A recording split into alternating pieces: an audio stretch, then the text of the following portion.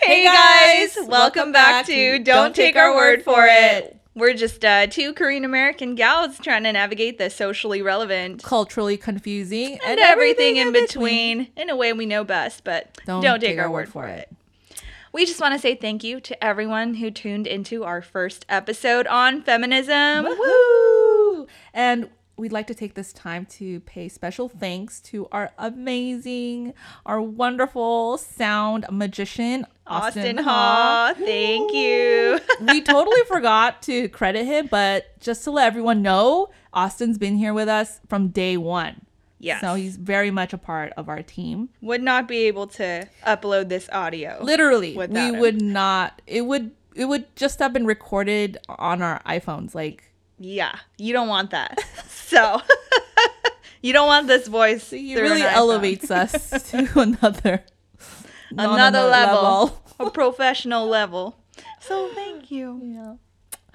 All right. So before we begin, I want to ask you if you know.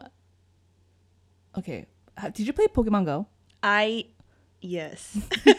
Like 2 a.m. I did. 2 a.m. sitting in some shady parking lot. Yes, exactly that. You were there? I was there. Was that you? Well, so the same people at Niantic, they just released a new game yesterday. What's Niantic? The company that created the Pokemon Go game. Is that like an app company? I guess so. Okay. I don't know exactly like what they do, if they do other things, but they're known for that Pokemon Go game. So they built a similar gameplay mobile app game, but with Harry Potter.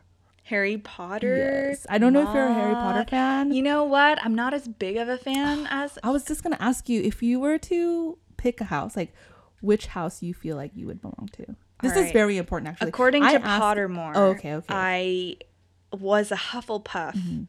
But I say was because I didn't like Hufflepuff. I was like, Hufflepuffs are losers. I know. And so I made a new email account just so that I can take that hat test again. Okay. And I turned out to be a Gryffindor. Oh. Which I was like, yeah, I'm a Gryffindor. Okay. But then I kind of felt ashamed for being ashamed of the Hufflepuff? Of being a Hufflepuff at first. So I made another email account just to take the test again. But I got Gryffindor again, and I never got Hufflepuff. Wow. I made I think 4 more email accounts after that. You did your part. You went back and you want to confirm your true identity. I think I just wanted to see if I really am a Hufflepuff. You know what's funny? I totally resonate as a Hufflepuff. You do? Yeah. You know what's funny is I do too, but... I totally think I am. So when I took that Pottermore test, same deal. I got Ravenclaw, which... I can see you're like a Ravenpuff, or a Hufflepuff, or I don't know what you. If I could marry the two, I would be Huffleclaw. Yes, I totally see that. But when I got the results, I was like, no, I'm pretty sure. Like if I lived in that time, or in the books, I would be sitting there and be like, you could be a Ravenclaw. I'm like, nah, dude, you a Hufflepuff. I'm a Hufflepuff. You soul is a Hufflepuff. Austin, what do you think Austin would be? I think he'd be a Gryffindor. Really? Slytherin. What? For sure. You have this ambition that you really... He's the one that drives us, actually. Right? Keeps us in line and really pushes us. Yeah, he's actually kind of like a bully sometimes, but, That's not what I was thinking, but hey, you said it. But you were thinking it. So I think Slytherin, but I don't know. Oh, no. I don't know. Yeah. I mean, you are a Gryffindor. Oh, he just checked on Google, and he is a Gryffindor. I knew it. So we got 2 Gryffindors in the house, and a little Hufflepuff. I'm a Hufflegriff. Okay, Grifflepuff. Grifflepuff. No, but I'm Huffle first. Okay, you're Huffle. That sounds kind of... Yeah, I know. Huffledore? Huffledore. I kind of like it. I like Huffledore. All right. Okay. Now that... Okay. Let's get on with the show. This is going to turn into a Harry Potter... This is why we can't talk about Harry Potter on this show. All right. This would just turn into a Harry Potter podcast. Yeah. Which I wouldn't mind, but... I wouldn't either. But... Okay, but anyways. Let's get on. So our vision for the series is to basically showcase different artists and their craft. And why do you want to do that, Joanne? I mean, sometimes the best way to appreciate something is to really know what's going on behind the scenes or like the inner workings of a craft. Mm-hmm. And so I think we just want to bring people onto this podcast and really pick their brains about what they're passionate about. Yeah. And I love that because, I mean, you can look into art, like my own life. When I watch those docuseries or documentaries, mm-hmm. I just have a greater appreciation for whatever it is that I'm learning about. Right. Like, for example, you know, we all watched that documentary on Netflix, Jiro Dreams of Sushi. Yeah. You know, I always loved sushi, but after I watched it, I felt like I can't even eat sushi anymore. I just have to like stare at it. I'm like, how many times have you whisked this egg? I know. I need to know. How many years did you prep the rice for? Are you an apprentice? You know? Sushi apprentice. Sushi, but it's such an art form to it, which I just have a greater appreciation for it. And I'm also watching this documentary called Free Solo. Mm-hmm. What is Free Solo? Free Solo. If you guys haven't watched it, watch it. So it's basically this guy. Wait, where can Alex, you find that on? On Hulu. Oh, okay. On Hulu. So this guy, it's a documentary following this guy named Alex, and he's basically planning to free solo climb El Capitan, the Yosemite, that big free wall. Solo climb. Insert. Yeah. I get it. But as I'm watching, I didn't realize like how much planning and like meticulous like calculations mm-hmm. are involved in just free climbing. You know, mm-hmm. when I go to those rock climbing places, you just go for it. And I just see people going for it. Yeah. But after watching it, I realized like there's so much thought and a process to mm-hmm. it. And I just have a greater appreciation for people who rock climb. Yeah, that's definitely like a fear that I need to overcome at some point in my life because I've definitely gone hiking where it's turned into like a rock climbing course and I am absolutely traumatized by it. So. I tried. I got like 3 feet off the ground and I'm like, get me down. Yeah. Somebody come help me. Yeah, so maybe I need to watch that documentary. It's really cool. So I do recommend it. It's a cool documentary. Yeah. I mean, so in this episode, we want to kind of preface the rest of the series with some discussion about art in general. Right, because before we even jump into and bringing on guests and talking about their art and their craft, mm-hmm. we thought it was important to kind of talk about what is art. Yeah, what is art? And how do we really appreciate it? And what does that even mean? I know. I feel like art can kind of be intimidating sometimes. Totally. It's not so approachable. Right. And it's funny because it totally is, mm-hmm. but I completely understand how it could come off a little pretentious or snooty. I know. I feel like people only think it's for the hipsters or the intellectuals. Oh, yeah. The art walk goers, you know. Right, with your beret and your black turtlenecks. The museum goers. People might be disinterested in art because they think they're not creative. Yeah, or artistic. I've heard that. People could totally disqualify themselves from the get-go. Like, oh, this isn't really my thing. Like, I don't really get it. I'm not artistic. Like, this is... Which is fair. Like, a fair... Yeah. You know, it's an interest. It's a hobby. But I think it's totally approachable for everyone. And I think if you kind of understand what to look for... Right. You can really... It gets really fun. It's true. Yeah. And if you know a little bit more about it or like the person who created the art, I feel like you have a better connection to what you're looking at or hearing. Mm-hmm. I've actually heard the flip side too. Like people look at something that somebody did and say, I could have done that. Or like a child could have done that. That's so common. Yeah. I was actually at this like little kitschy LA store, like stationery store. Mm-hmm. And they had these little figurines.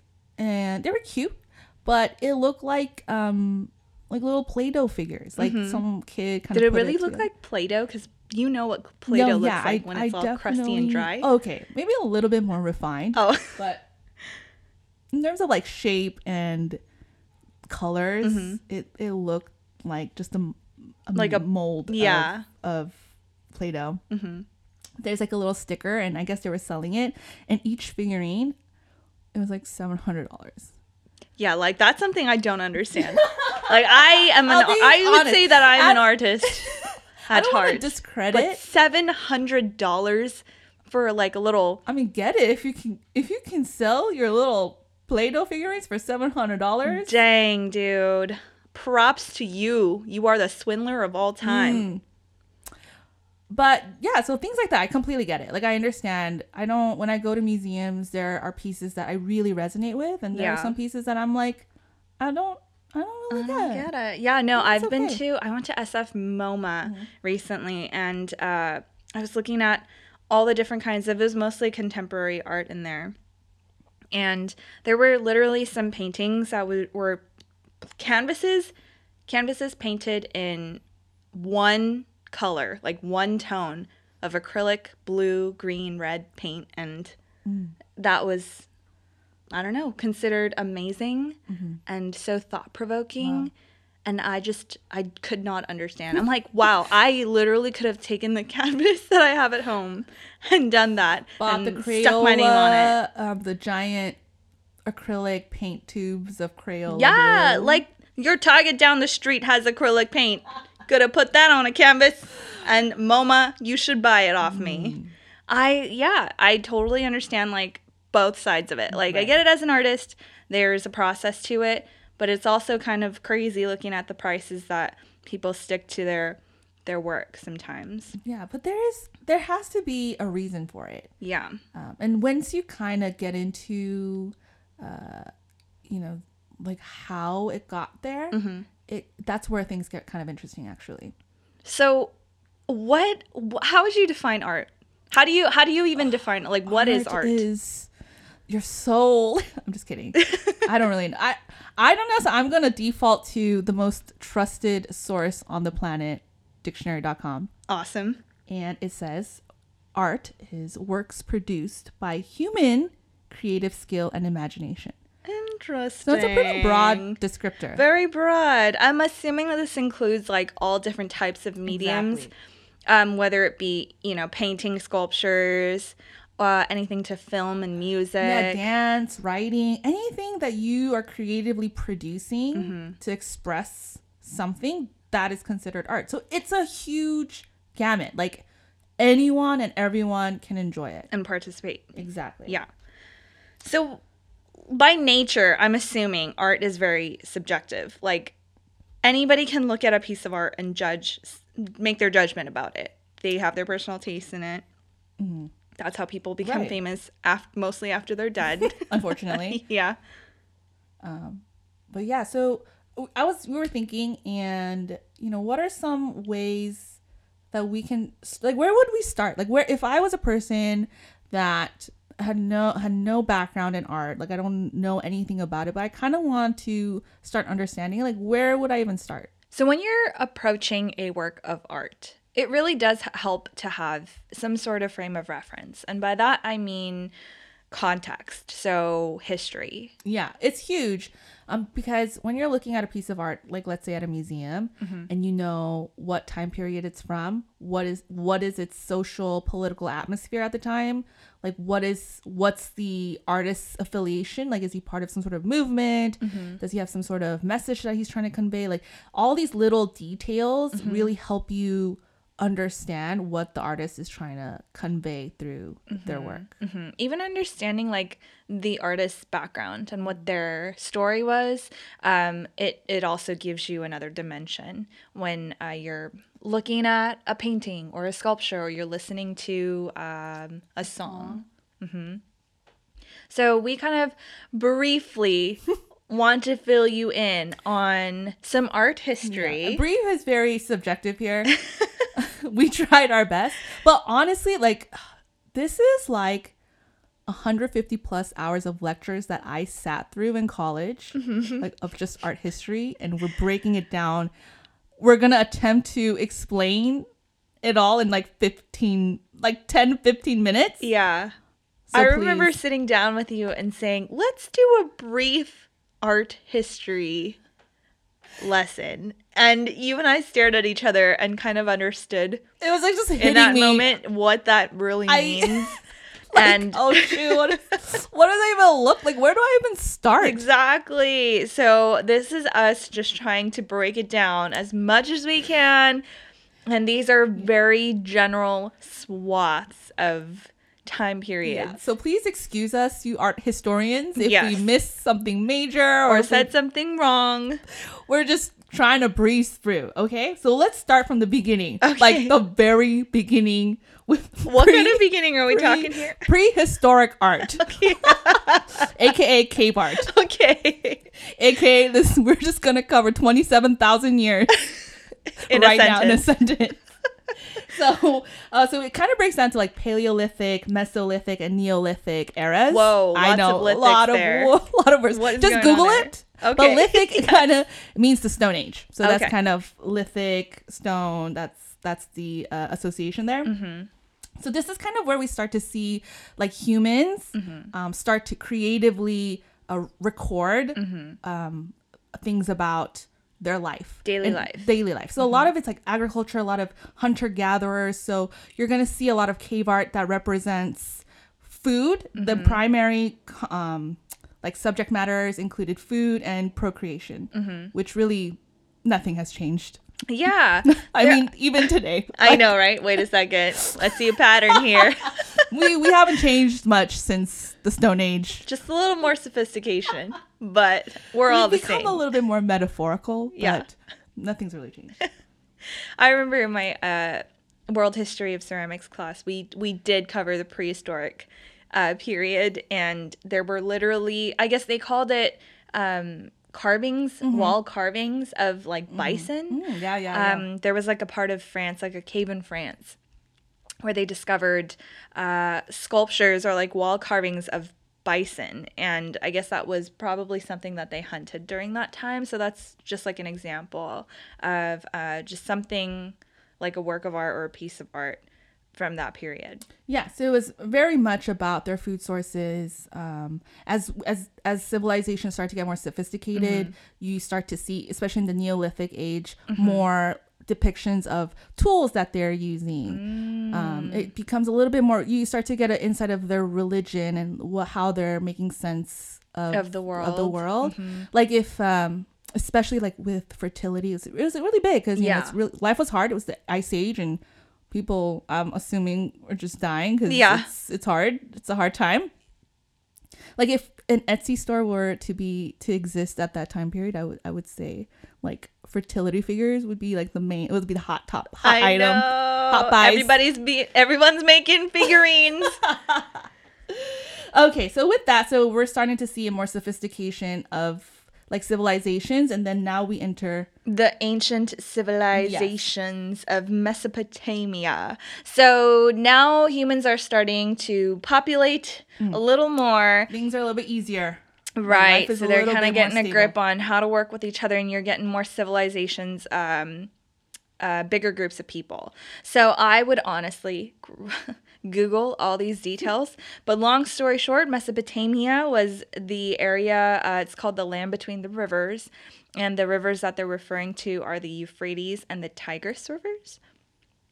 So the civilizations during this time include Sumeria, Babylonia, Assyria, Persia, huge, and Egypt, and kind of like the Mycenaean Greek civilizations as well. So that all of those, again, very general swaths, but a lot of the art during these times depended on which civilization was dominating other civilizations. So there's going to be a lot of religious sculptures. There's a lot of sculptures regarding the military, fertility, harvest. So nothing, all along the lines. It's just like a little more sophisticated. Definitely. There's a little more architecture involved during that time as well. I know they were building a lot of like temples. And so people like now, these different tribes, different social groups are starting to build culture. Like they're having like a cultural identity, and you're starting to see that in their architecture, in their statues, in their paintings, whatever it is, in their jewelry, all of it. Like they're establishing their own like unique style and like of their society. And all these start to blend together when like civilizations start to take over other civilizations. So you get like a mixture of different styles of art and techniques. Right. I remember like learning about Persia too, which was a very powerful civilization during the time. And so there was a lot of emphasis on their pottery, their weaving, their painting, metalwork, calligraphy. Like all of that was kind of put on the map when Persia took over the majority of those lands. Even in Egypt, you see the building of the pyramids, which was huge. Yeah. You know Egypt. Like you think of Egypt and you think of their art, you think of calligraphy, you think of paintings. Yes. So it was gold. Very meticulously done. And I would say art was for the royals. Like it was all about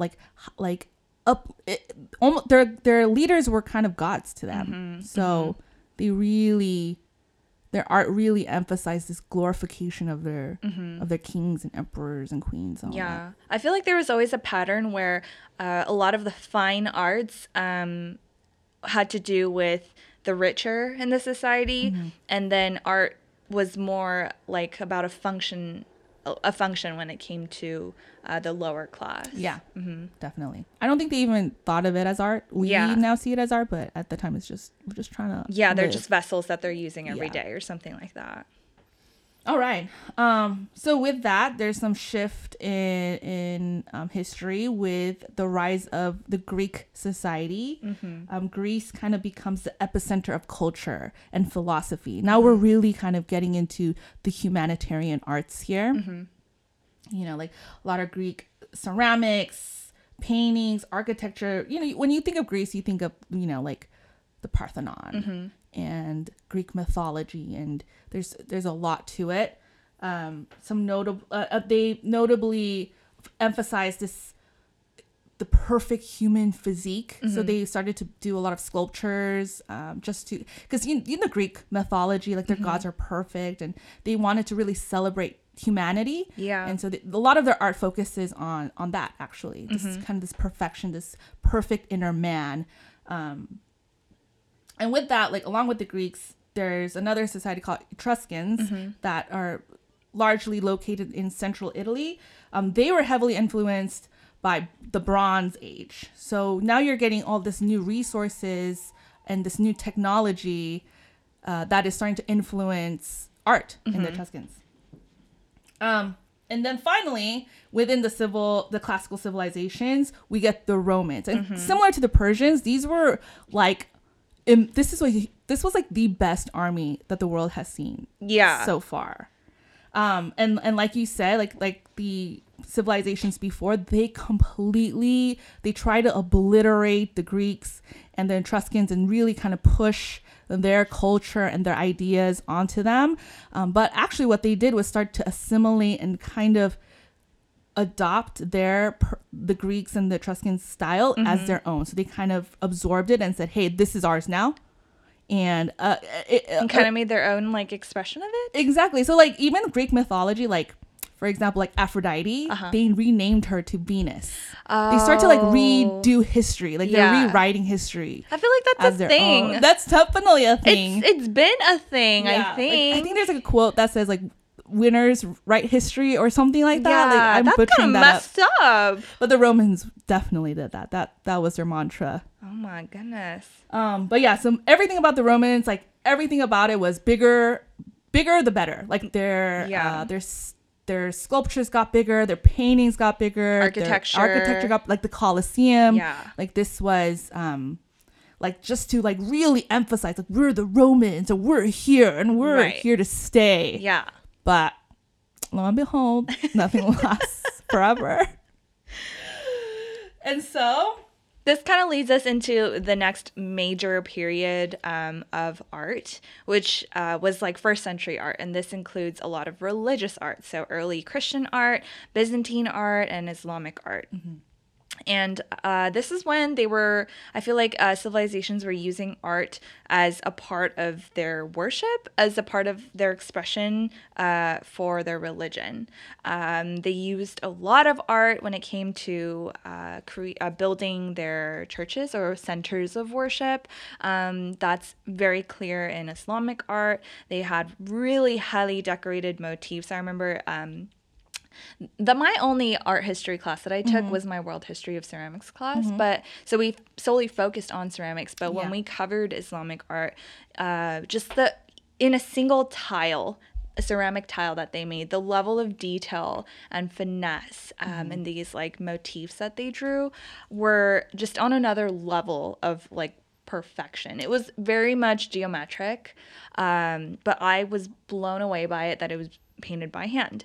So that's just like an example. In early Christian art, they did a lot of mosaics, where they built catacombs and churches and these buildings that were very complex, that had structures that weren't created ever before. So I felt like this was a type of expression and a way of like honoring their religion. Yeah, it was definitely a form of worship that even in like the painstaking details, it was a way to like worship and glorify their god or their gods, which is kind of like a shift from even the Greeks and the Romans, which was all about humanity and the inner man and kind of glorifying their civilization. We kind of start to see a switch in culture where largely the society, Western society, and most of these were covering Western, the Western art movements, because we just don't have time to cover.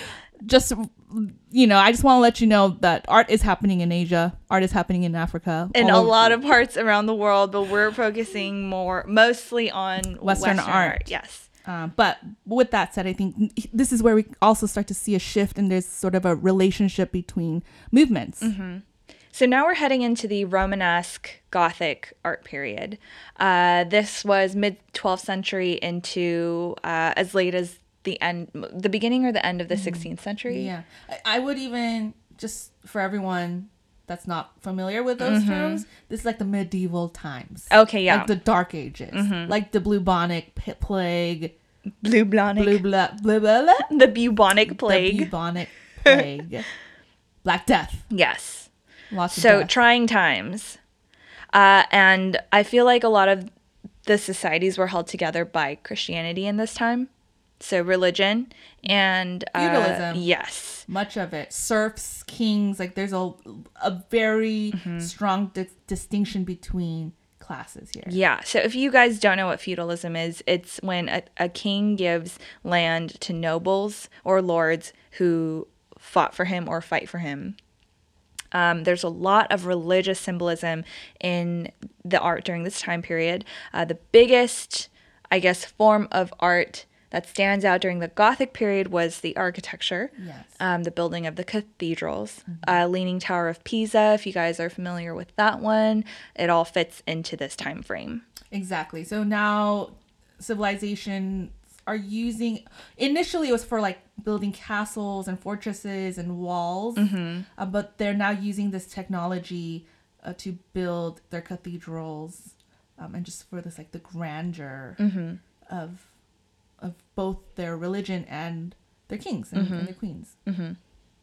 This is also a time period when you actually begin to hear individual names of painters and sculptors during the time, whereas before, painters and sculptors were mostly nameless. Right, so now we're getting some celebrities, like Giotto. Giotto is one. Crivelli. Lots of Italian painters when I looked up on Google. Mostly Italian people that did a lot of religious paintings. So artists are now getting fame for their work. Like they're kind of getting recognition for their own individual styles. Yeah. And there's like an appreciation that grows from that. Yeah.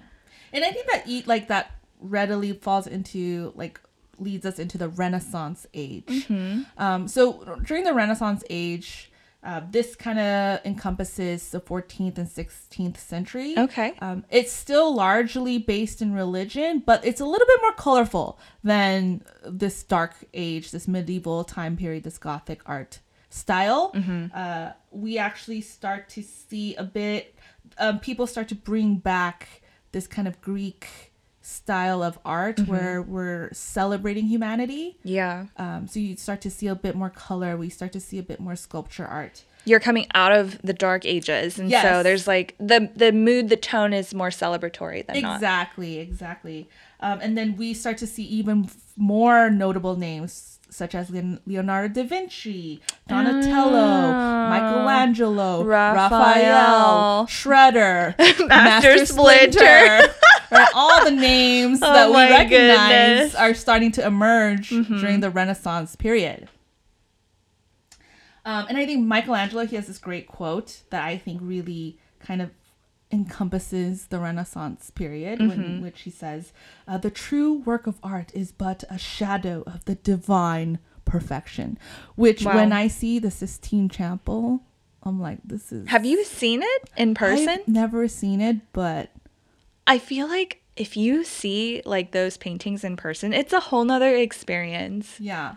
I remember just even seeing ceramic pieces in person that I've only ever seen pictures of. There's like a level of depth to it that you just can't get from pictures. Yeah, totally. I mean, I just that you can, any person, if you saw the Sistine Chapel or any of these like grand Renaissance art, like these artists, these like Mona Lisa, when you look at it in person, you can understand why they're masterpieces. Yeah.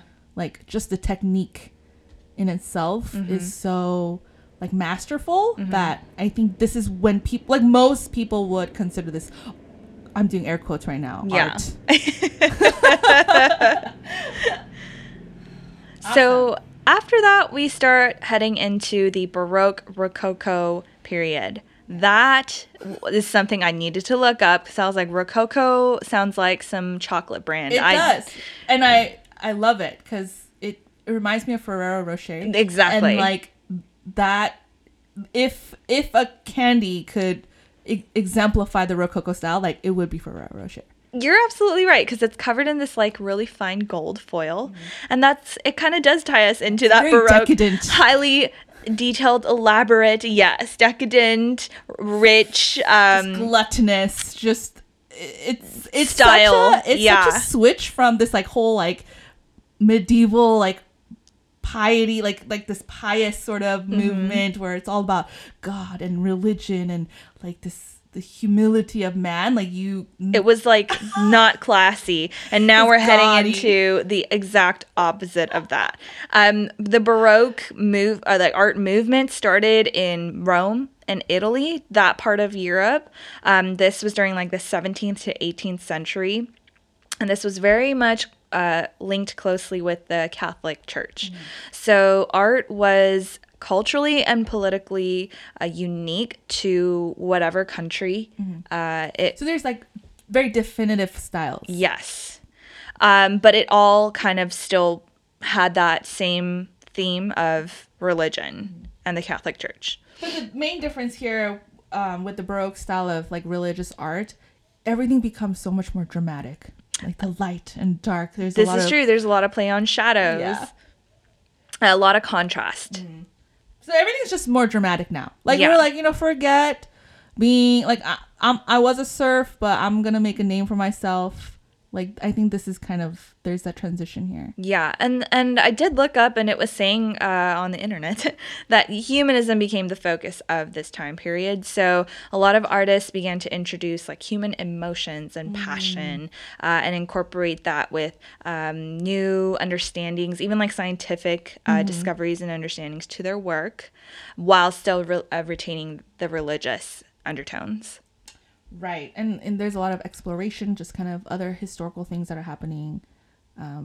Humans are starting to delve into like astronomy and exploring different countries. And so there's just this expansion of our understanding of the world. Yeah. So now we're going to head into this time period called the Neoclassic and Romantic era. Neoclassicism emphasized objectivity, order, and restraint. So a lot of this inspiration came from the classical age of the Greeks and the Romans. And it's directly contrasted to the Romantic era, which emphasized subjectivity, imagination, and emotion. So Romanticism followed Neoclassicism. Romanticism got a lot of its inspiration from medieval and Baroque times. So there's like a huge contrast there. And that's why if you ever learn about art history, these two time periods are grouped together because they're like contrasts of each other. Yeah. I whenever I hear neoclassicism, I always think of that one Napoleon Bonaparte on that white stallion. Oh, and he's just like looking so grand and majestic, pointing in a direction.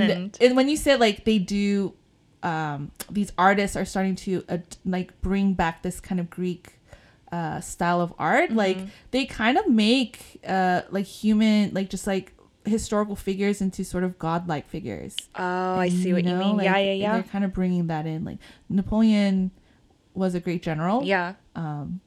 But like it was so like. It's like glorifying this person. Yeah, and we're kind of going back to that. I feel like if you were to look at a painting with him in it, the first place that your eye goes to is him. Because that's like the probably like the brightest part of the painting. And that was done on purpose. Yeah. So they're bringing back that kind of Romanesque ideology back to art. Yeah. Like where it just really emphasizes this person and this culture and this civilization. Yeah. All right. So now we're heading into a very different time. Do you want to elaborate? Yeah. So now there is kind of a pushback of what art is. So now you're starting to see some butting of heads with how people interpret art. So this gets a little bit interesting. So out of neoclassicism and Romanticism, which we talked about how it's taking a few notes from the Greeks and the Romans, people are starting to reject this idea of like historical art. Okay, yeah. Basically their philosophy was if you weren't there, like don't paint about it. Interesting. Like they want to know what's real. Like they're now seeking art as a form of expressing what's happening right now. So realism, it detaches itself from this like form of like there needs to be a contrast and there needs to be these forms and lines and it needs to be symmetrical and there needs to be some sort of story and context. They completely drive themselves away from it, and they want to talk about and express in their art what's happening, what's real life like.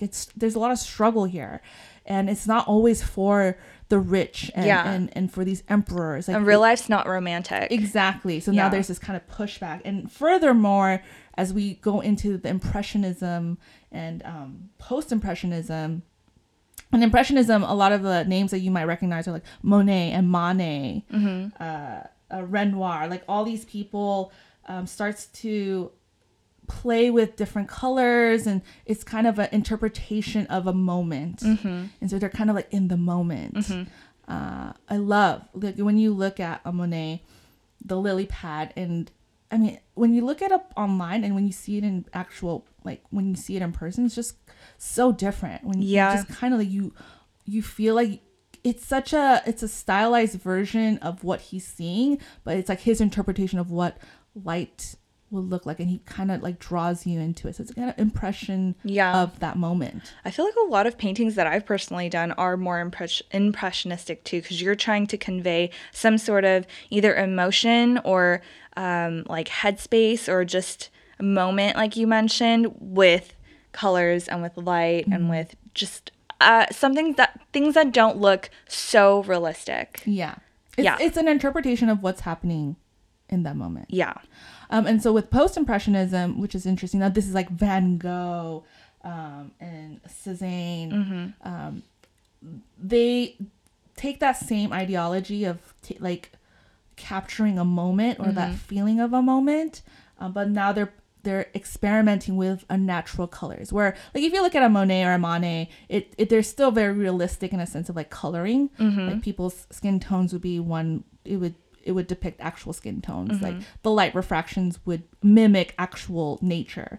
But with Post-Impressionism, they're experimenting even further with taking completely away from like realism. It's kind of jarring sometimes when you look at something that's supposed to be one way, but it's completely the opposite, or something that you didn't expect. Right. And like people hated it, honestly, when Impressionism and Post-Impressionism were kind of making its way into society. People were like, what is this? Yeah. It's like hearing screamo music for the first time. And you're like, exactly. What in the world? Is this art? How is that? How's this music? Like, how do people listen to this? Yeah, totally get it. And it's funny because like 100 years later, we're like, oh, look at this Renoir painting. I know. They're like, it's brilliant. Yeah, but at the time, people were like, what is this? All right, so now we're fast forwarding, and this is still pre-World War II, so I get that there's a big time jump there, but we're heading into the modern era. So this is when you see art movements like Cubism, Futurism, and Surrealism all kind of come into play. Yeah, some notable names like Picasso. Huge with Cubism, yes. Even with Surreal, would he fit in Surrealism? Picasso? Dali, Frida Kahlo. Okay. Kind of that melting time. If you guys know that picture. With a clock. Yeah. In the desert. Mm-hmm. The Cubism was an art movement where people were creating more like organic forms that are broken down into very basic geometric shapes. Right. And this is a good transition from Post-Impressionism because this is during the Post-Impressionistic time period, they were starting to experiment with weird odd shapes and geometric shapes, but Cubism completely like adopts that as their style.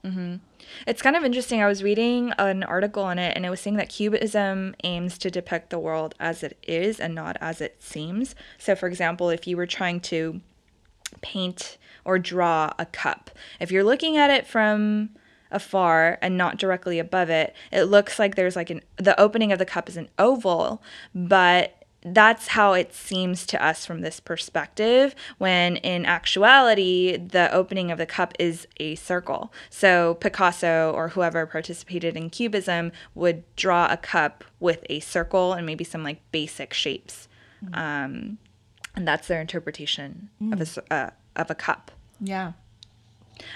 Futurism, to kind of clarify what that is, was a style of art that embraced machines and the industrial age that was coming right. So into during play. the modern era, this is like we're at the end of the 18th century. We're coming into the 19th century. Industrial revolution is booming. Mass production.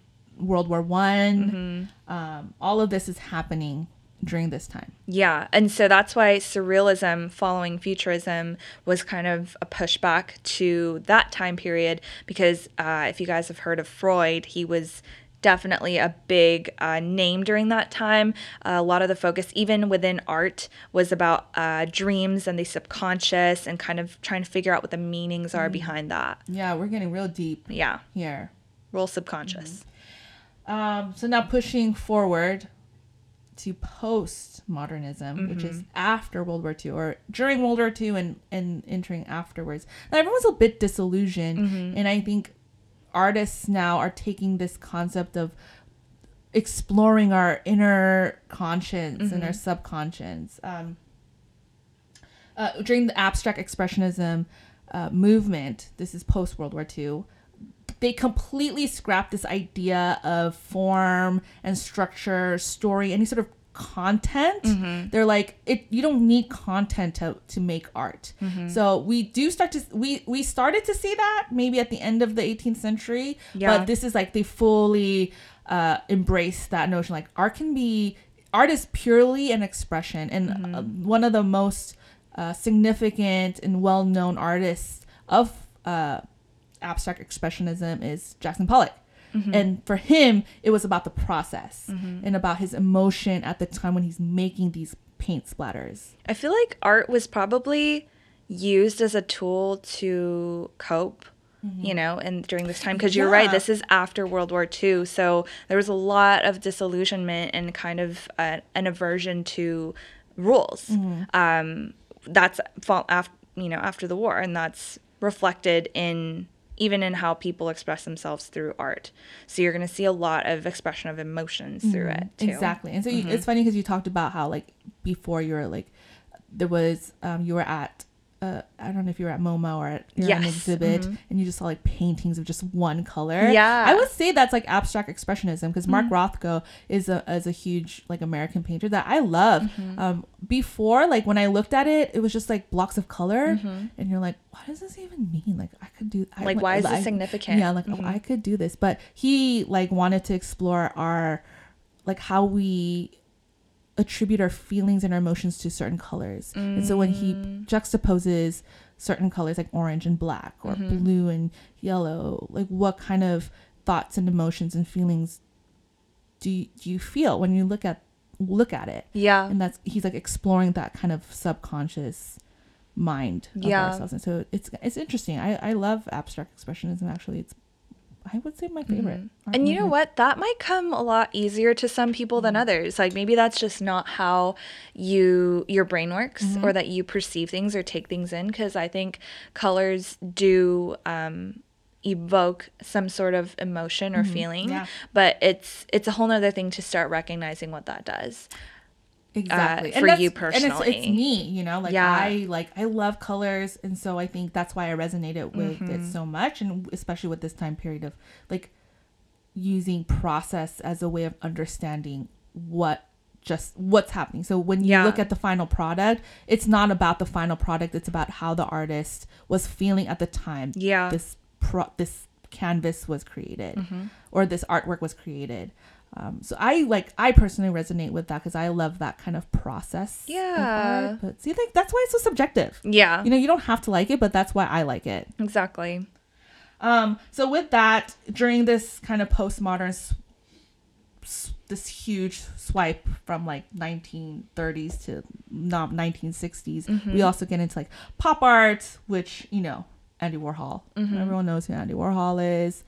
Lichtenstein with that comic book style of work that he does.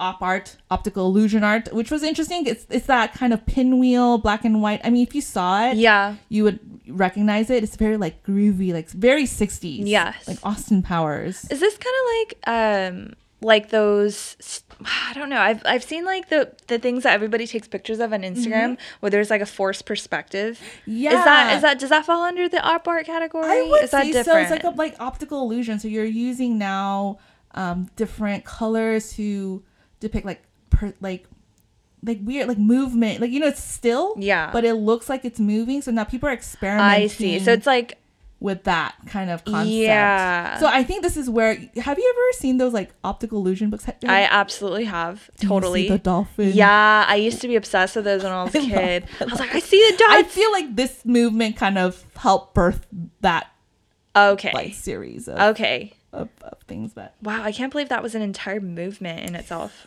Well, I think those books like pulled from this movement, but optical art was like, now people were kind of experimenting with that, but it was very joyful time. I think even after abstract expressionism, which was a lot about like raw emotion and like you said, like disillusionment and trying to cope with that.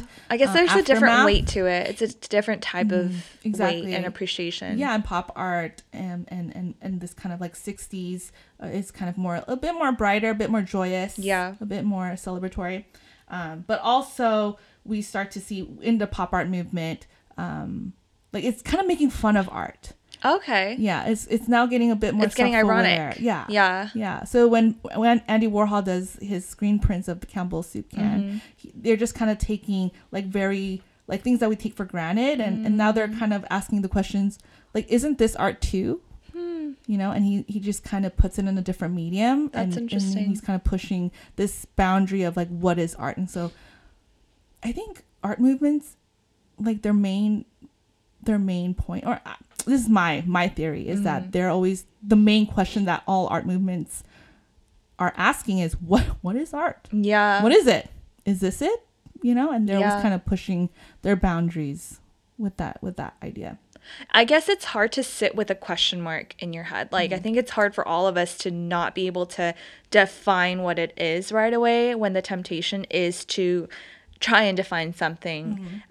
Because if I were to see a painting of a can of Campbell's soup, I don't think the first place my mind goes to is like, oh, is this art? You know, what is art? I'm like, oh, it's a painting of a can of soup. Yeah. And what's special about it? Exactly. But when you understand what Warhol was what his question was, like, isn't this art? Like, how is this not art? Was more of his question. So it kind of makes you think. So like as you like start to learn more about the artists and what their intentions were, and you start to look at their body, not just one piece of painting or their work, but you even look at it collectively. Yeah. It just kind of gets more fun. Like it's like a puzzle that you're trying to figure out. Mm-hmm. All right, so this leads us right into present day, where we have contemporary art, which is basically art produced within, quote unquote, our lifetime. And according to Wikipedia, this includes art with themes of personal and cultural identity, family, community, nationality. So everything that you see today, art today, would fall into that category. Yeah, the contemporary. Yeah, there's diversity of the material used in artwork, the subject matter, time periods. There's no like principle, ideology, or ism that people focus on anymore when they're creating art. It's very open-ended. Yeah, but I think that also a lot of the current art movements or like things that you see in our contemporary art like galleries, a lot of it has political and social commentaries. Yeah. Which is true for most of the art movements that we talked about. We just didn't really dive into it too much, but if anything, contemporary art should be the most relatable because it's happening right now. Right now. It's the things that the artists are experiencing. There's a lot. Yeah, there's just, we talked about feminism in our last podcast, but like the contemporary art, like there's a lot of exploration with that and of gender equality, and there's a lot of commentary about that in the art that we see. Yeah. Immigration is huge. We just went to the Santana Art Walk, and yeah, I noticed a lot of the art pieces were political commentary. Yeah, were political commentaries, and especially within like immigration, or immigration law, and the things that are happening with that. And also, like real quick, like people are experimenting with different technological mediums as well, and with all art movements, one thing to note is this kind of relationship with technology. So with new technology, it's very natural for humans to be like, I wanna test it out. Yeah, I wanna see what I can do with this. Exactly, and that's just kind of a very human thing to be curious about. So even like Instagram, like those installations, people kind of comment about how like, oh, this is just for Instagram. Like this installation was here just right, like the ice cream museum. Exactly. But I'm like, that's part of it though. Like we're experimenting with how people engage with art. Yeah, now, which is through Instagram. Yeah, which is a huge part of our culture, and so we can't really discredit that. Yeah, even though I did. I know totally. I do too. I was like, oh, this is just for Instagram. Like, come on, is this really art? I know, but it is. That's the truth of the matter. It is. And I like where we've landed, that there's no really, like, everything's open-ended. Anybody can say or do, like, express anything with art now, and it's not so structured, or it's not about like what is true art and what's not, but it's really a way of expressing yourself, and that's kind of where we are today. Yeah. So let's take a deep breath, because that was a lot. We've now turned into a history podcast. This is episode 2, and our second history podcast. We are going to lecture you from here on out. No, but thank you so much for hanging in there for that portion, because that was a lot. I should have prefaced, like, if you want to skip forward. You know? Yeah. But you're here. So, moving on from the history of art. What else besides context is important? That's a question we asked ourselves as we were thinking about appreciating art in general. And we kind of landed on the point that understanding the process of creating something also helps you appreciate that work of art. Exactly. Whether it be intention or the actual technique behind it. Yeah. So some examples for us, like with me, if you guys don't know, I consider myself a ceramic artist. Do a lot of dabbling with mud. And for me, I didn't quite understand what goes into the making of anything made with clay, basically, until I did it myself, until I learned what a kiln is, which is basically a giant oven, and the specific, it's very scientific too. There's a lot of chemistry involved and a lot of physics, certain things about physics you have to understand, so you can dial in certain techniques, and that's why there's a lot of ceramic artists that are famous, is because they're known for using a certain technique, or being able to really dial into some kind of method. But now I have a newfound appreciation for even the mug that you use to drink coffee. And I look at it, I'm always looking at mugs and bowls and cups and any ceramic anything form and design related now. And that sort of appreciation, even the history, world history of art and ceramics came from delving into that. Yeah. And I wouldn't really consider myself a graphic designer, but I definitely have taught myself to use programs such as Photoshop, Illustrator, and Design. And I've used it in my work, in my career, and just in my hobbies and doing little side projects here and there. Yeah. But I really kind of gained an appreciation for designers. Like those programs are not a walk in the park. No, there's so many buttons. Like there's so many buttons that I had to learn and experiment with. So I get it. Like I get when people or designers charge X amount of money for their time or for, their projects, because you're not just paying for 1 or 2 hours of work that they've whipped up a logo for you, or whipped up some banner for you. What you're paying for is their expertise. Exactly. The time that they've spent learning these programs, first of all, and learning color theory and learning these kind of little fundamentals of design, and the time that they've spent doing it. That's what you're paying for. Exactly. You're paying for what they've paved the way to learn. Yeah. And so even like kind of like we talked about, like adding certain like monetary value to work and art, you have to consider the technique that goes into it. Yeah. And who they are and the time that they've spent making it. It's all part of it. Yeah. Part of appreciating it. Yeah, I have a serious appreciation for digital art too, because I've like dabbled in a bit of Illustrator and Photoshop and just editing in general on like a digital platform, and it is no joke.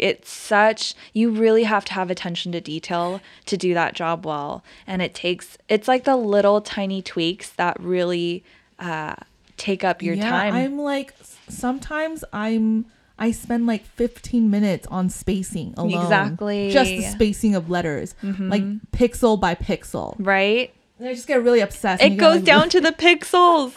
You're paying for the pixels. You're paying for the pixels, people.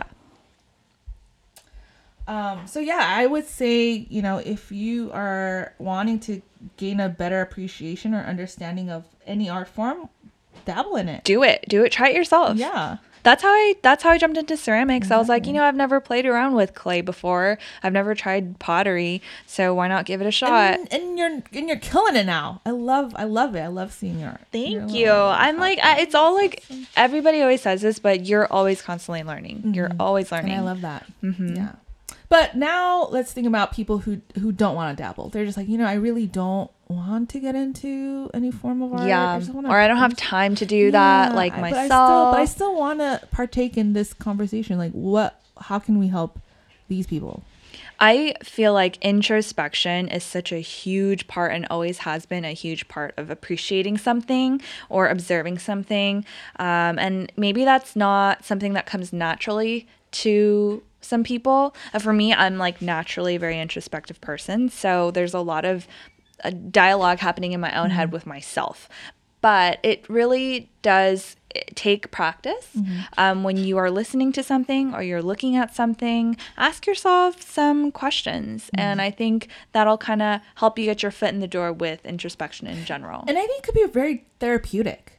Absolutely. Like, I think it's really important to gain a self-awareness of yourself and your emotions and where you're at. It might not be the most natural thing for people to do. Yeah. But I think there's a lot of value to it, where you can look at something external like a painting, or listen to music, or read a poem or read a book and reflect internally and ask yourself these questions like, how is this making me feel. Yeah. And it doesn't have to be a hard thing. Like it could be something really, a question that's really simple. That's like, what kind of art or what kind of medium are you like, do you gravitate towards? Is it gaming? Is it graphic design? Is it fine arts like painting? Is it dance, music? Like what stands out to you and why? Yeah. Like try and like notice what about it, or articulate in your head or in words, like what about it draws you to it or grabs your attention. And why do you like it, or how does it make you feel? Even art that makes you angry or like you're like, this is so lame or dumb. Like, why are you having those reactions? Yeah, I think that'd be kind of fun to explore. And that's kind of why art is fun, at least for me, when you start to put all these pieces together. Like I love history, so I do gravitate towards like understanding the historical context and the political and social context of that piece. But not everyone is wired like me. But that's kind of why art is so dynamic and fun, and could be fun for everyone, because there's a part of it that you can truly like hang and relate to. So yeah, I think like introspection and asking yourself like, why does it make me feel this way is a good place to start. Exploring the inner self, the inner like space. Is why does Adele's song make me so sad? You know, it really takes me back to, why does it bring up these memories? No, I don't want that. But I love it. I love it. I want it, but I don't want it. You start singing? Yeah, like it's so complex. I love it. Well, personally for me, something that helps me appreciate art more, or like ceramics specifically, is the community around it. For example, the ceramics community in Southern California, or just I think like in California in general, is a lot closer of a community than you think. Like the circle's pretty small. And so everybody kind of knows everybody at some point. You've heard of a name, you've heard of a teacher, you've heard of somebody before. And what I love about this community is that it really does value sharing information. And I felt very welcomed into this community, because they're so open to sharing ideas and helping new people who are just getting into ceramics feel like it's not a problem that you can't, pull a wall, or you can't center a piece of clay, because literally it takes practice and practice and practice. And I feel like I'm a firm believer of practice really does make perfect when it comes to something like ceramics. And that community really helped me feel like secure in that. That's great. And honestly, just even knowing you, I've gained a much deeper appreciation and understanding of ceramics. Before I'm like, before it was very much like, oh, this is cute, like I can see this in my house, or I like this. But after like learning about the science behind it, and just the amount of work and the different types of clay and the glazes and how it all like reacts together, and I'm like, wow, this is truly a process. And I love that, like for the most part, if you were to ask somebody who does ceramics, like, how did you do that, they'll answer your question for you. I mean, there are some people out there who won't tell you like maybe certain things about their technique or whatever, but for the most part, everybody in that community is very much like open to sharing and helping you get there. And there's just this like fascination about the medium that you just want to tell people about. So that's what I would encourage you to do if you want to appreciate something more, is get involved in a community. And it doesn't have to be like even in person. Like one example that I can think of, there's this Instagram account called Designers Humor, and they're just a bunch of memes that designers can relate to. Just the struggles. The struggles of, you'll have to show me that later. It's so funny. Like every time I look at it, I'm like, oh, I get it. Like this is so funny. And there's all these like different designers on that are following and commenting, just being like, yeah, I get it. And they like support each other. And there's this kind of like support system that happens.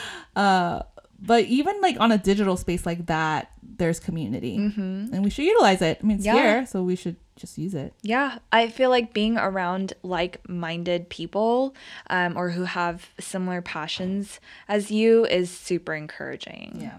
And it also fosters like networking. Totally. And it gives you a new perspective. Like if you're talking to someone and they bring in a new perspective for you, like, oh, I never thought of it that way, or never looked at it that way. It's just opens up a new avenue for you. Yeah, yeah. All right, you guys. So we're at the end of our podcast here. So just kind of to wrap things up, I would say at the end of the day, everybody can participate in and enjoy art. Yeah, no one should be disqualified, and you shouldn't feel like you don't. You're not creative enough. Yeah, or you're not artistic. There's so many different mediums that you can like partake in or be interested in. So it's so broad. Yeah, can do it. Art wasn't always approachable for us either. No. Like definitely not for me. Like still to this day, I'll go to like a gallery or a museum or like an art walk and kind of stare at something and feel like, oh, there's nothing about this that I connect to. But take that moment to just kind of remove yourself from that, or like even ask yourself, like, why do I feel this way about this? Like, what about this do I not connect with? Why don't I like it? And move on, you know? It could be as quick as a few seconds, or you could take some time and think about it, but there's so much out there. Yeah.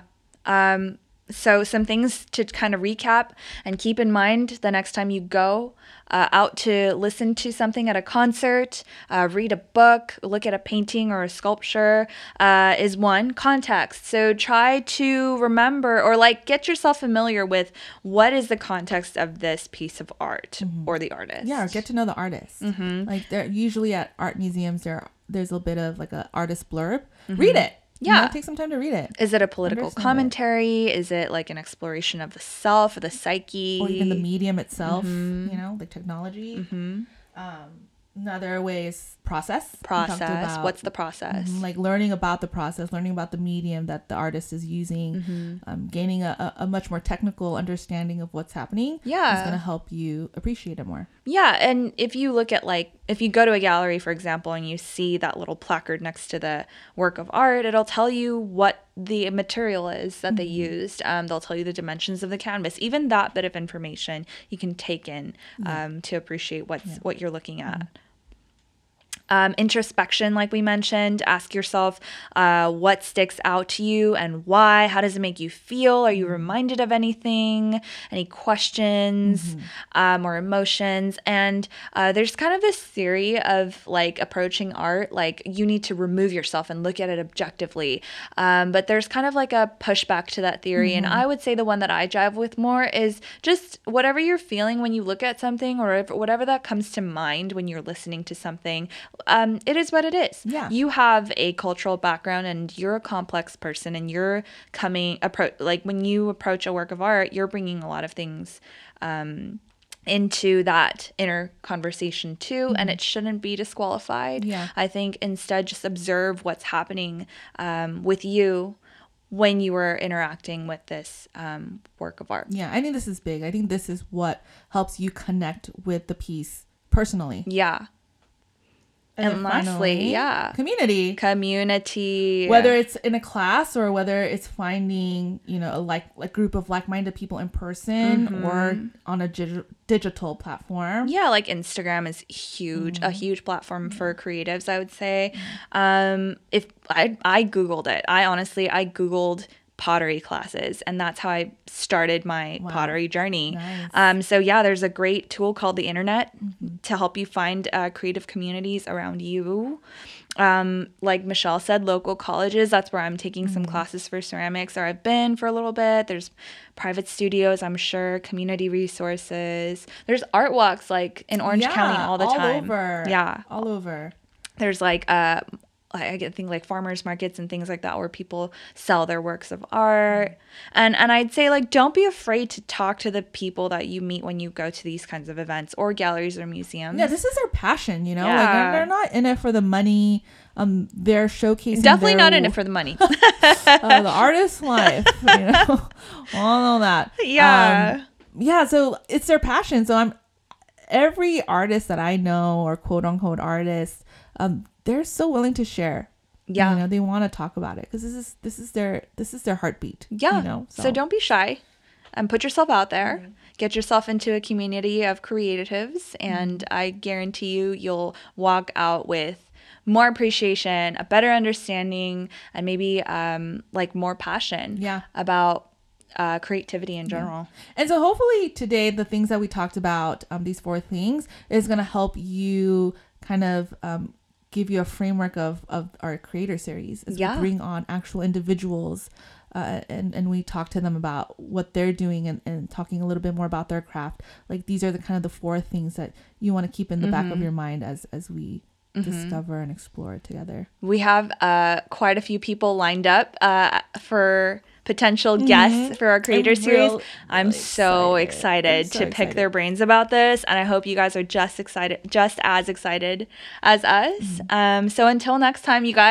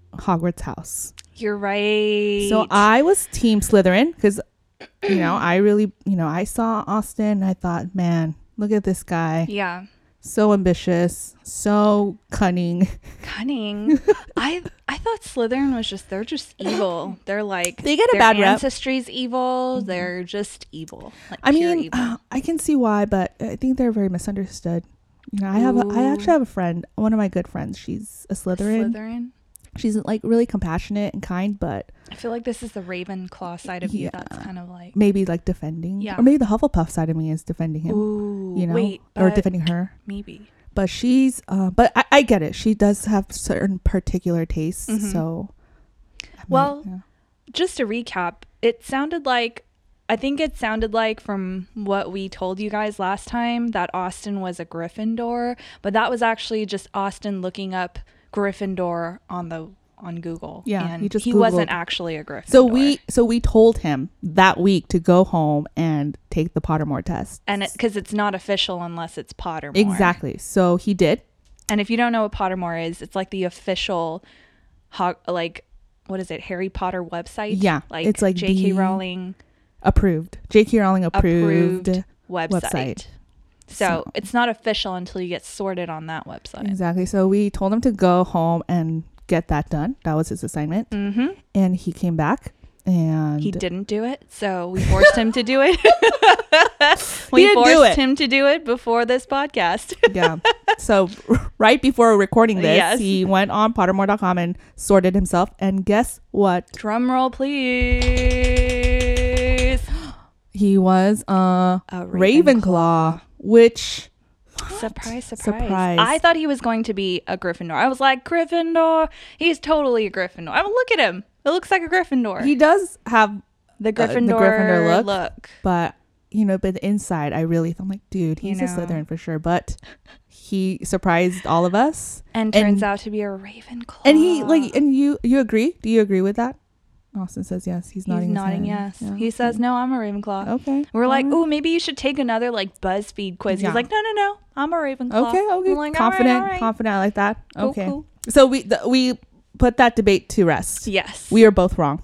We are both wrong. We've got a diverse group here. Yeah. I'm a Huffledore. Yes, and I'm a Huffleclaw. Uh-huh. And we have just one Ravenclaw. Dang, we need a Slytherin in this group. Yeah. Or who needs Slytherins? I don't know. You don't want that. All right. So now that we got that out of the way, one other thing about that, you remember I was saying I don't know what Niantic actually what they do. But Niantic, the company for that game that's out. Yeah, they're a San Francisco-based software company, and they do other games, and they specialize in AR games. I just want to throw that out there. That's so cool. So we all know that was my contribution to this fact check. Well, thank you. Mm-hmm. All right. So let's jump into some actual fact checking. This is what happens when you take our word for it, and we just need to check ourselves now because we did that when we told you not to, but I did not take my own advice.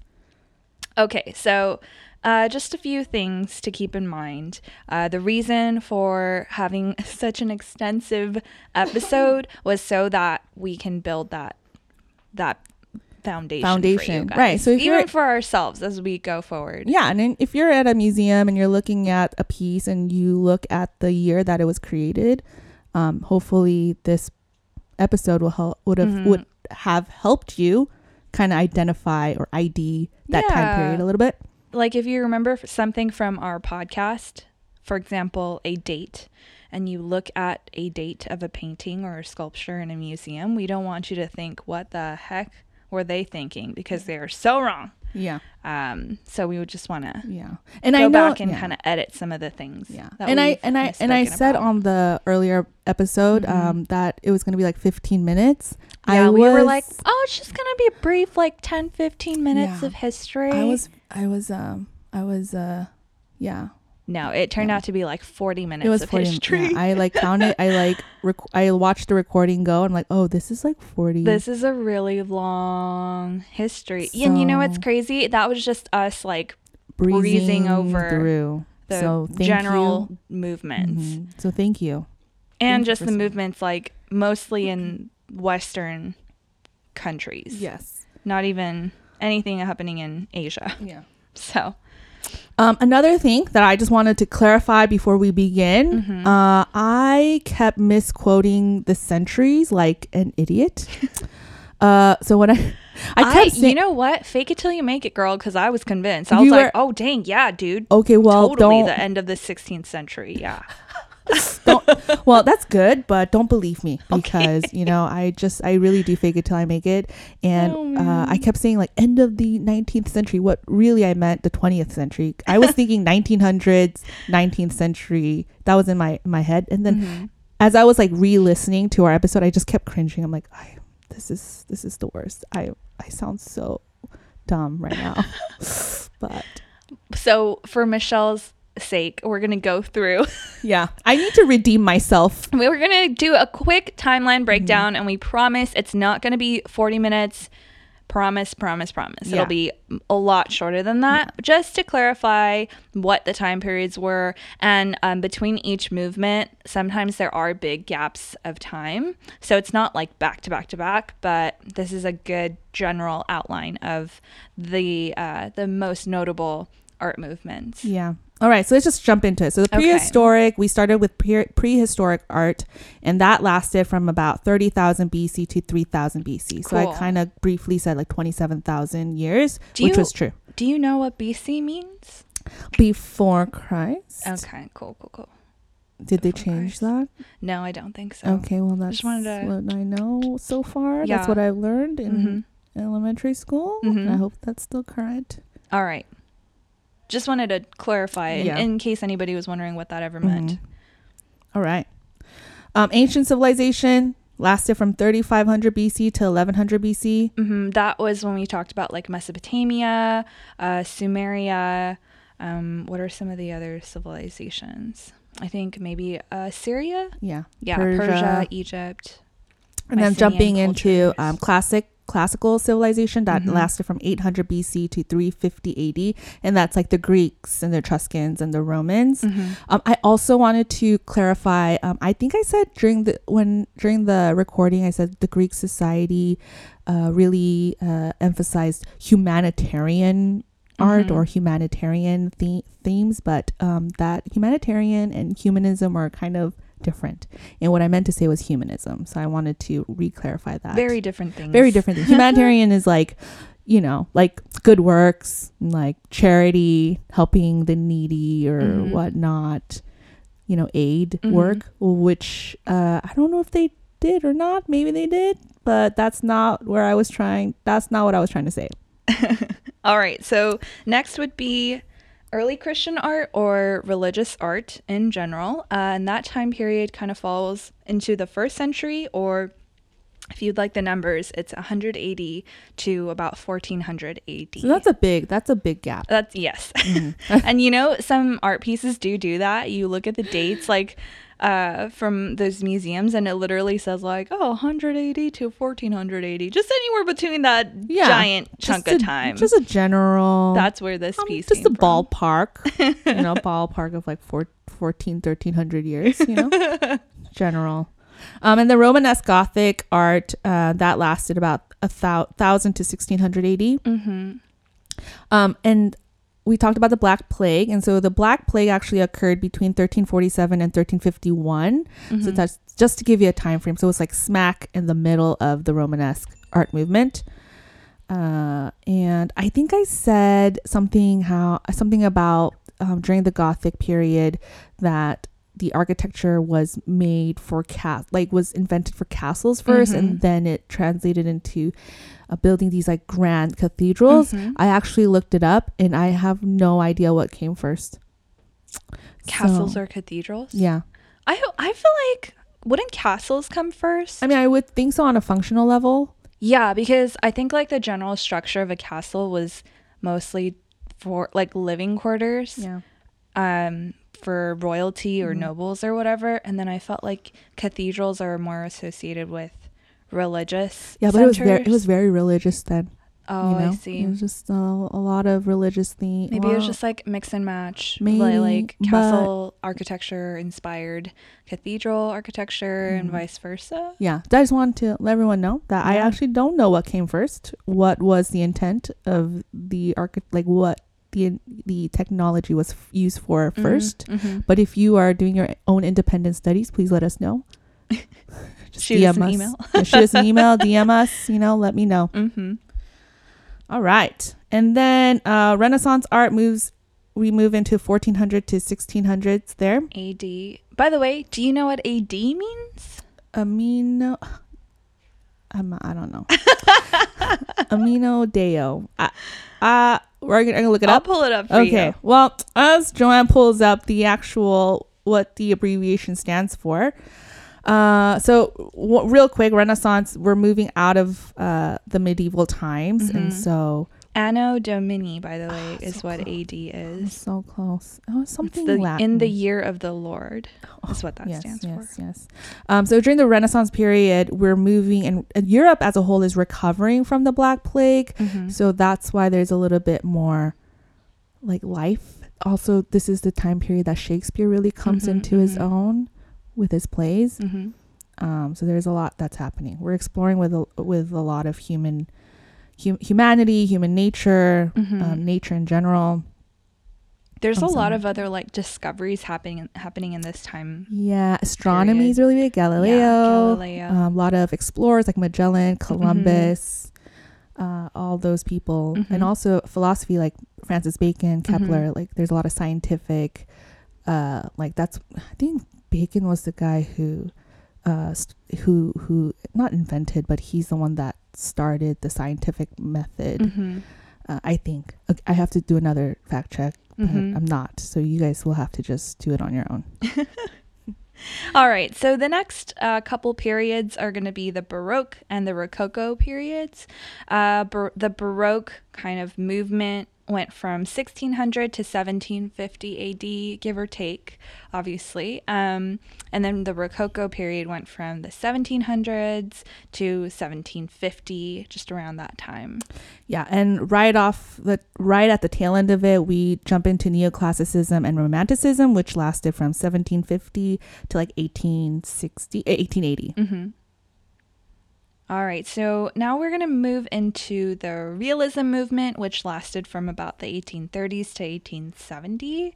Can you tell us a little bit more about that? Yeah, so we kind of talked about how realism was about depicting real life, which is true. But just to give a little bit of juxtaposition between realism and impressionism, realism is what we are seeing for ourselves, and impressionism... So like trying to be as identical to...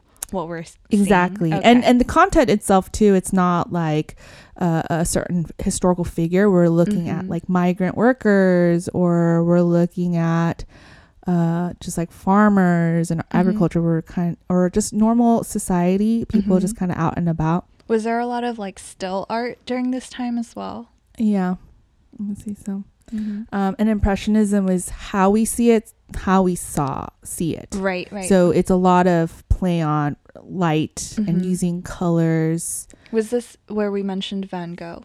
Yeah, so Van Gogh was post-impressionistic, and more like Monet, Renoir, like those guys were considered impressionist artists. So it's like, very pretty. It kind of mimics like movement a little. And it was more about the scene than any sort of... capturing the moment. Exactly. More than like a certain story or trying to tell a story. It's just kind of like, this is what I'm seeing and this is how I'm seeing it. Right. So kind of playing with that. All right. Also, I mispronounced Cezanne's name. I sounded like really like an American. Cezanne. But it's Cezanne. She's written French. In the notes here, she said Cezanne like a dirty American. Yeah, that's me. It's Cezanne. I feel like I sound like that a lot too. Yeah. With a lot of French dirty names. American. You know what? Whatever. So the next movement, it's like, oh well. I said it. Whatever. The next two big movements would be Surrealism and Cubism. Those were both like big art movements that kind of tied into each other. It happened between the 1900s to about like 1939. Yeah. So the early 20th century. Yep. Thank you. Yep. And somebody that I mentioned during this period was Freud, and I kind of just threw that name out there, assuming that y'all know who Freud is. But if you don't know who Freud is, his full name is Sigmund Freud. He is actually a neurologist and the founder of psychoanalysis. Ooh, psychoanalysis. So definitely, the bells that should be ringing in your head. The word that should be ringing in your head is psychology. So Freud discovered this method for treatment called psychoanalysis, and it focused very much on the unconscious mind. So he theorized that unconscious motives are what control our behavior. And so he really got into hypnotism as like maybe a method to figure out why somebody might be struggling with something mentally. And it was a lot of therapy rode on the patient and the therapist's relationship. Wow. Okay. So that's to this day like a pretty big method for treating any kind of mental disorder. Yeah. So he's like the father of self-care. Kind of. Yeah. But yeah, that term Freudian slip. Yeah. That's where the story comes from. Slip. All right. So moving into abstract expressionism, this began around 1945, just at the right after World War II, and we still see bits of abstract expressionism happening today. So even contemporary artists are still like, what is that word? Relating to this movement. So yeah, abstract art is still a thing. Yeah. I love abstract art, honestly. Yeah. It's hard to make sense of it. And sometimes I feel like artists don't want you to be able to make sense of it, and kind of sit there with the discomfort of not being able to like pinpoint exactly what, or define something or figure something out. So I kind of like that elusiveness about abstract art. Same. And then pop art started in the late 1950s to present day. And then contemporary art is 1970s to present day. Now. Yeah. Right? Yep. So yeah, that's pretty much all that we have for you today for this backtrack portion. We wanted, because the episode was so long, we didn't want to drag this out for too much, but I mean, stay tuned. We're kind of excited to start our creator series. Yes. We have a few people lined up already. We're also going to be interviewing Joanne. Yes, about my favorite topic in the world, which is currently ceramics. So stay tuned. Yeah, really excited. I believe that's what our next episode is about. I believe so too. I mean, we have complete control over that, but we can make that decision right now, which I think we are. We're making that decision as we speak. So yeah. Well, thanks guys for joining us. Thank you. We're super excited to kind of kick this off with everyone. It's a little bit scary. Like, it's our first time doing anything like this. Yeah. But then we remember that it's really just for our entertainment. Yeah. And so, yeah. Well, we'll see you guys next time. Or not see you. Yeah. We'll tune in to us next time on Don't Take Our Word For It. Bye, guys.